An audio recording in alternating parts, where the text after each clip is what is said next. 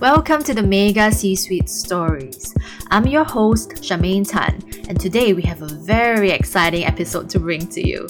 We're just going to jump straight in and hear from the legendary Steve Katz. First of all, thank you, Steve. It's late in your evening, and as mentioned earlier, we have people joining us from different parts of the world, from the US, Malaysia, Singapore, and Colombia, Romania, Japan, India. So we have... I know. So that's cool. Steve is very, very widely known in the circles as the world's first CISO. And he took the CISO role at Citicorp in 1994, before cybersecurity was even a thing. And he was the founder and first chairman of the FSISEC, which is dedicated to reducing cyber risk in the global financial system.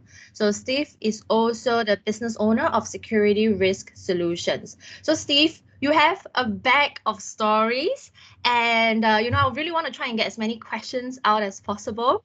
But we'll start off first, before you go into the juicy story. Like, if you have 5 minutes in front of a CEO, what would you talk to him or her about cybersecurity? How would you convince him or her to allocate more security budget? By not talking about security. CEOs, boards of directors, executive leadership will look at risk and what risk, and so you make sure that you have a very clear determination as to what you want to say, what are the risks or risks you're looking to address.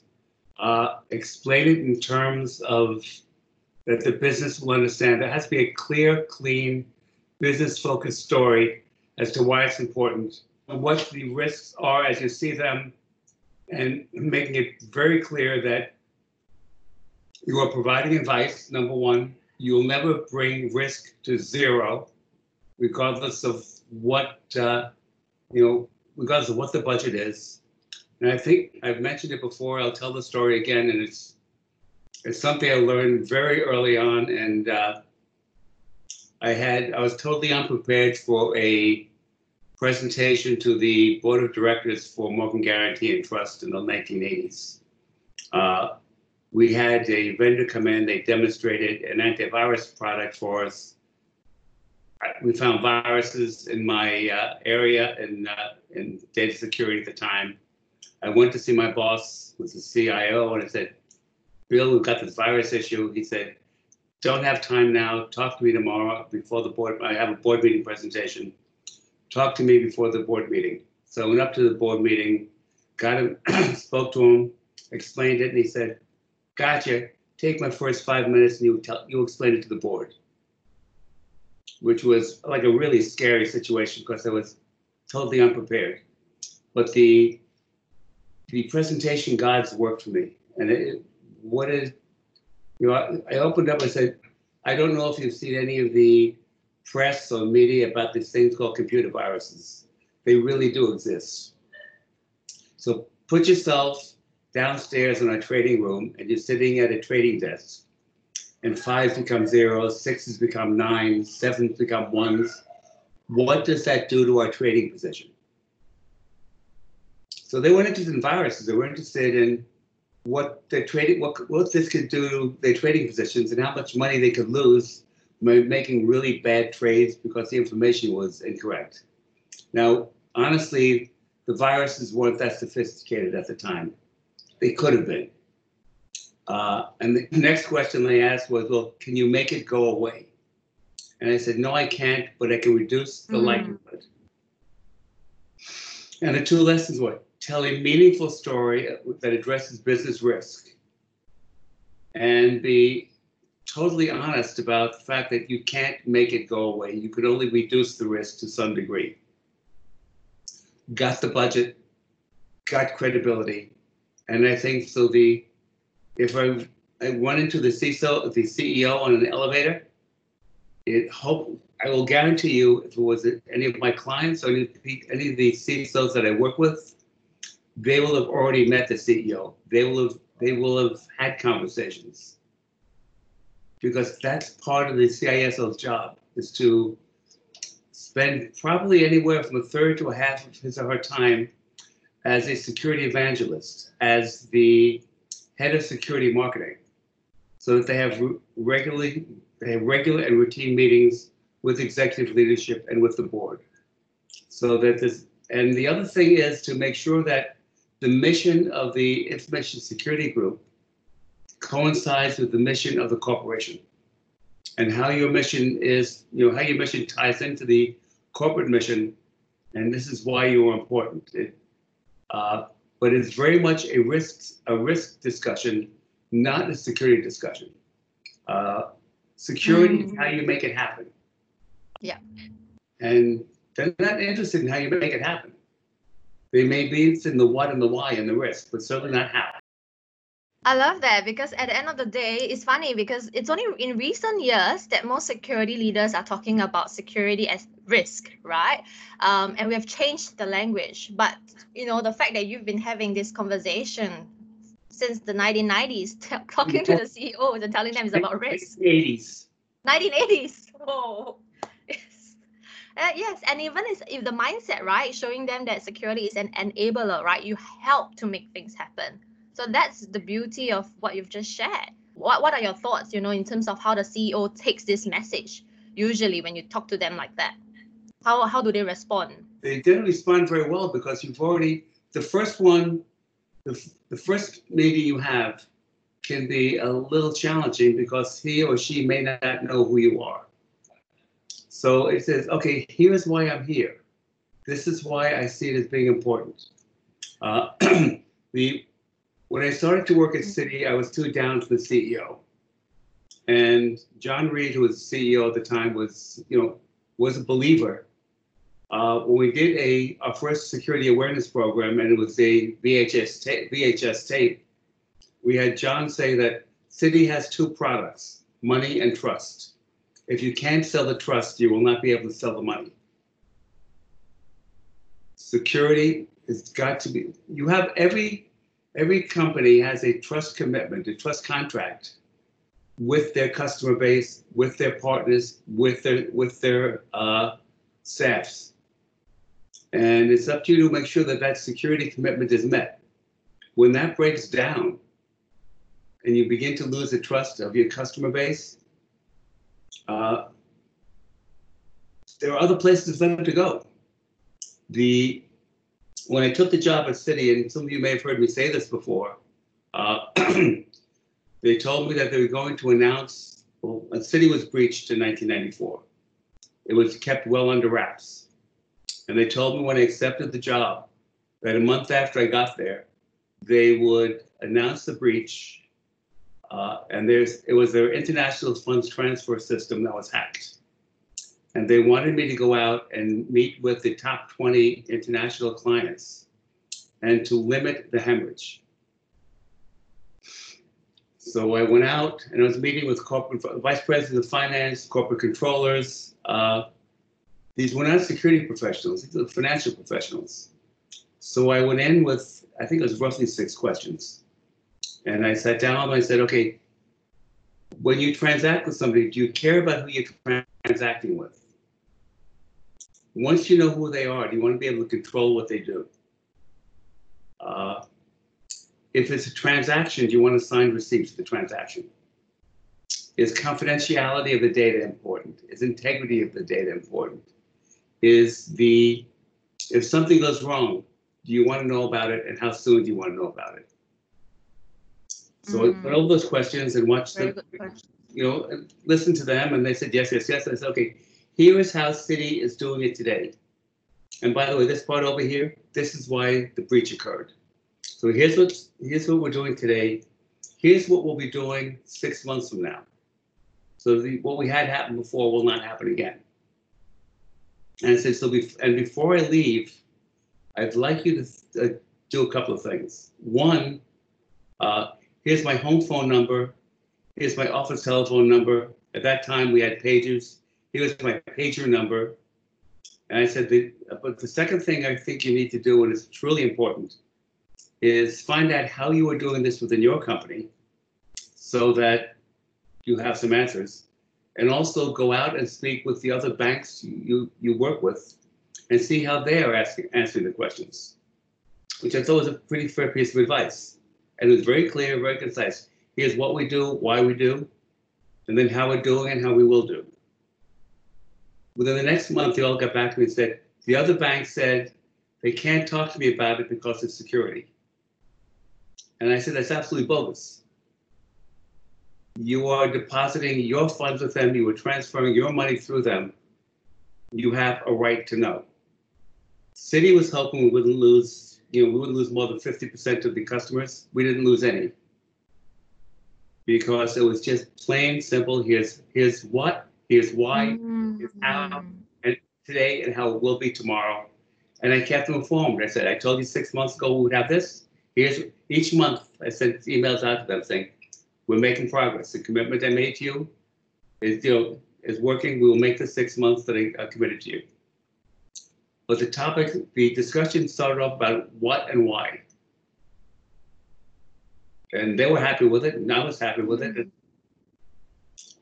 Their heads of security at times weren't happy because their heads of finance got bouncing on their CISOs or the heads of data security and said, talk to Citi because they're doing it right and got to figure out how you can make it work. So they weren't that happy with me, but basic, unaltered honesty, but in a language that is business focused, not security focused. They don't care about security, but they care about what does this mean to me? What does it do for me? Why is it? Exactly. And it's not that hard. No, it's very impressive because given the fact that this situation is so new back then, right? Where it's a big corporation that has been hacked, they want to keep it hush, and then you're thrown into the deep and you are asked to try to bring the bank through this crisis, right? And that's a very daunting task. But I love how you've shared the practical steps and the approach you've taken to get them out of this. And at the end of the day, it actually built a lot more credibility, right, for the bank, because of the way they've responded. But that's really our job as heads of cyber, because we really are, especially in today's world, heads of cyber risk. We are there to, help our customers, obviously, work with corporate leadership.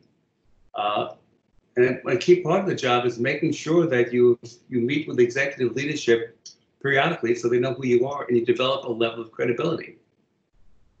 Otherwise, they'll blow up all over you. When there's a problem, all they know is they were paying somebody to be head of security. It fell apart. Maybe we need another head of security. But if you spend the time building the relationship, building credibility, it generally will work in your favor. I mean, certainly not 100% because nothing else is. That's another risk. But the key risk is every CISO runs the risk of getting fired, unequivocally. If you're going to get fired, make sure you get fired for doing the right thing, not the wrong thing. Tale from the crypt. Citi was launching a new product. And at the time, actually, I was reporting to the guy who was responsible for the product itself. And he calls me in his office and said, tomorrow, 30 days from now, we're launching this new product. We've got media events coming, we'll be, television planned, and I want to make sure that you're okay with it. I called him back the next day and said, you can't go live. He said, well, you've got, I said, there are too many risks there. He said, well, we've got to go live. I'm saying you can't go live. He says, I can fire you. I said, yes, you can. I said, in my parting act, we go into the board and say, you can't go live. And he said, well, does it have to go that far? I said, no, you can stop it and just change, fix the problems. And had he gone live the way it is, a year and a half worth of project development would have blown up. And I got the biggest bonus that year that I ever had because it saved his tail, saved his job, saved the product. But the risk was I could have been, walked out the door. And that would have been okay. Because at the end of the day, you have to it's about integrity, right? And not just about being a nice person, because it doesn't do anyone any favors. You have to tell them as it is. But at the same time, it's also important, right? I think some of the listeners are talking about it's important to be able to articulate the problem well to the business because, that's very key at the end of the day is how we communicate that. Mm-hmm. It is, and communication is the key. And the challenge we all have as CISOs is many of us got to that position by being brilliant technologists. That's a great skill. And it's probably the best safety net anybody has. Because if you're a brilliant technologist and you lose your job, you get a better one 2 days later. The CISO doesn't have that safety net. So you have to build a safety net. You have to build it on the soft skills that you may have but have never really used, or you may never even wanted to. I mean, it's communication, it's negotiation, it is talking to executive leadership. I hired one guy at Citi years ago, as brilliant technologist. And the commitment I had to make to him before he accepted the offer is I would never ask him to make a presentation to anybody, and I would never ask him to manage anybody because he wanted to do what he wanted to do, and he was brilliant at it. Shortly after I left, a couple of years after I left, actually, he took on a managerial role, and the man was absolutely miserable. So find out what you want to do. Yeah. Steve, we have another question that came in from the audience, from Murray, and she's asking, when you talk to the board, actually, I'm going to add a quick question on my own as well. Maybe if you can name the top 3 things that we should focus on to educate them about cyber risk. And then on to Marie's question, do you have any reports that you have ready to show them? What do you think is the best sort of report to bring to the board? They really want to know a couple of hot buttons today are, how are we doing compared to our peers? Are we better, worse, or the same? How are we doing with third-party risk? Because that tends to be an important topic, and I've seen a lot of it. The other is, as you look down the road, are we focusing on the right things? And another thing I've seen asked a great deal recently is, do you have enough talent and resources to do your job? I mean, they're not interested in detailed metrics about how many pings and how many viruses, how many vulnerabilities. As our risk posture changed, are we improving or are we not improving? If we're not improving, why? And the other is, and most folks on the board, are CEOs of other companies or on other boards, and they will ask you, how, my other company folks are doing this and this. Is what you're doing better or as good as? And why aren't you doing that? It doesn't have to be a long drawn out, my God, we stopped 8,700 attacks. So what? Anything you present to the board, any piece of information, has to have a meaningful so what. Love that, yes. Very important. If you have a meaningful so what, don't present it. Why should they know that? Otherwise, you're just giving a piece of information and say, hey, look how smart I am. Here's what's important to us. So the so what's incredibly important. Yeah, that's actually something that the board directors, I've heard them talked about it. They say that people tend to focus too much on the technical jargons to make themselves sound very smart, but they feel that, if you don't have the ability to explain complex things in a simple way, then they're not going to respect you in that way as well. They feel like you don't really know how to explain it well. You know what I mean? And I love that so what component. Very, very helpful. I mean, Einstein had a quote attributed to him, whether it's from him or not, I don't know, but it's, if you can't make it simple, you do not understand it. Yes, yeah. The other thing I would tell people who on my team, when you present to executives or members of the board, they truly believe they are there because they're very smart. They may not be, but they truly believe they are. So if you present something to them and they don't understand it, Mm. They believe it's because you were too incompetent to explain it. Yeah. So what I would ask my team to do is when they will go, before they present to executives of the board, make sure the presentation passed the grammar test. If the executive doesn't understand it, the board's not going to. I mean, you don't want to be condescending. You want to leave room for them to drill down, and all that is terrific. But it has to be readily understandable. And they're more than willing to listen. There's a document that came out a couple of years ago that the National Association of Corporate Directors put out. I think it's called Cyber Risk Issues for the Board. It's available online. So if you search NACD and cyber risk, I think it's a 28-page document. It's just 2 years old, so it's not horribly dated.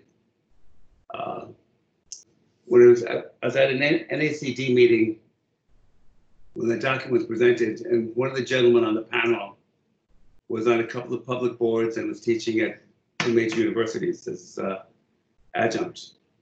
And he said the CIO came in, and for the first time, the CIO came in and was really excited and happy. And he walked in and said, "We've gone through our vulnerability management process, and we've patched every one of our major devices except the 6 most critical ones that we have because we didn't want to bring down the company." And the guy said, "Well, so our 6 most critical devices are still vulnerable. Did I get that right?" "Yes, you did." He said, "Then maybe you better go out and rethink your presentation. Because if our most critical devices are vulnerable, with a planned remediation, what's going to happen to us with an unplanned attack?" The CIO did not understand the business impact of what he was saying.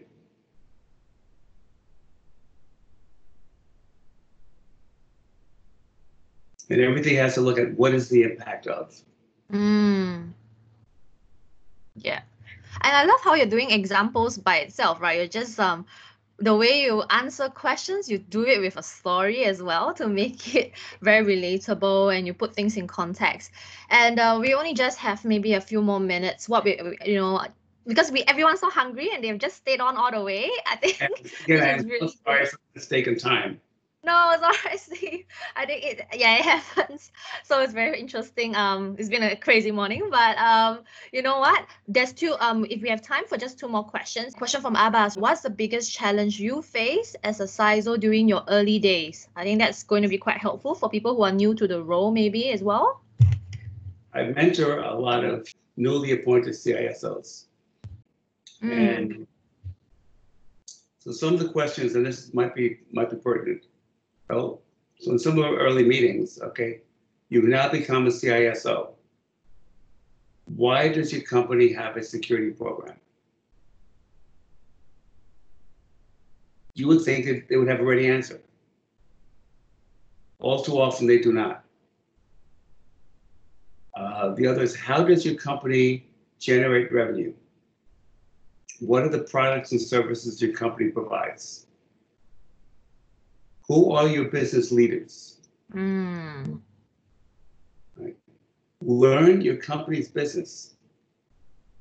What is your company? Every company has a mission.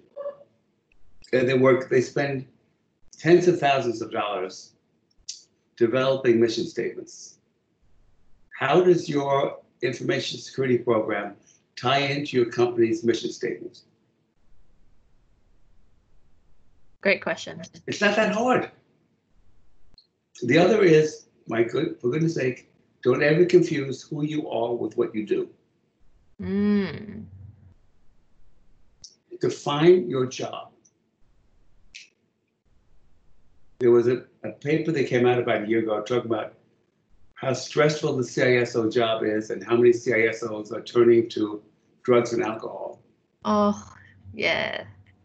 And I was asked about that, and I said, I think the biggest risk they have is they have not defined their job, and they're trying to run after perfection.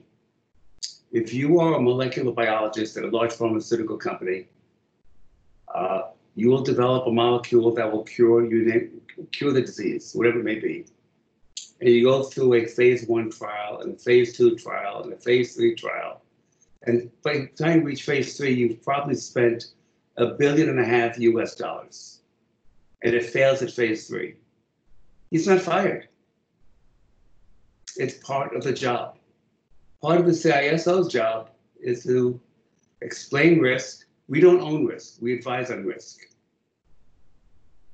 And we explain the risk as we understand it and why we think we should go down path A versus path B. The benefits of path A versus path B. And then you let it go. I was given 2 great pieces of advice early on. And one is learn to be a diplomat, not a politician. If you're looking at politics, it tends to be confrontational. It's us, them, us, them. The diplomat it becomes a we. Okay. And the second is there are times to get paid to make a decision and time to get paid to make a recommendation. Be aware of which one you were doing. If someone doesn't take your recommendation, don't take it personally. It's your recommendation. It is just a recommendation. It's your educated perspective. But just don't take it personally. I love that, Steve, because it's very timely in terms of your advice. You have seen a lot, you've gone through so much, right? And there are a lot of newer leaders here who are just so hungry to learn. And in just this session alone, you have packed so many practical tips and advice. And, like the chat box is just going crazy. People are, even like they're just sharing their thoughts as well. They are also answering each other's questions, but they love, I see a lot of feedback coming in that they really appreciate what you've shared. They said the session has been so helpful. I think some of your old friends are saying hi to you from the US. I don't know, you can have a look at it later, but you know what? That's a perfect way to end this session. I just really want to thank you, Steve, for taking this time in the evening to do this, and even giving us a lot more minutes out of what we have actually originally allocated. So really thank you for taking the time to do this. Okay, if you have more time, I stay here for you and would love to have been able to spend more time with you guys. Yeah, we should do a part 2 actually. How about that? And just let me know if people want it, I'm more than happy to do it. Yes, thank you so much, Steve. And the rest of you, this is going to be on YouTube. You can catch up to this or share this with your friends or people that you feel should be hearing more about this message, right? There's so many gold nuggets that Steve has shared today. And thank you once again, everyone. Let's keep the conversation going. So I just want to thank all of you for joining us today, and we will see you at the next one. In the meantime, thank you, Steve. Everyone, thank you for your time.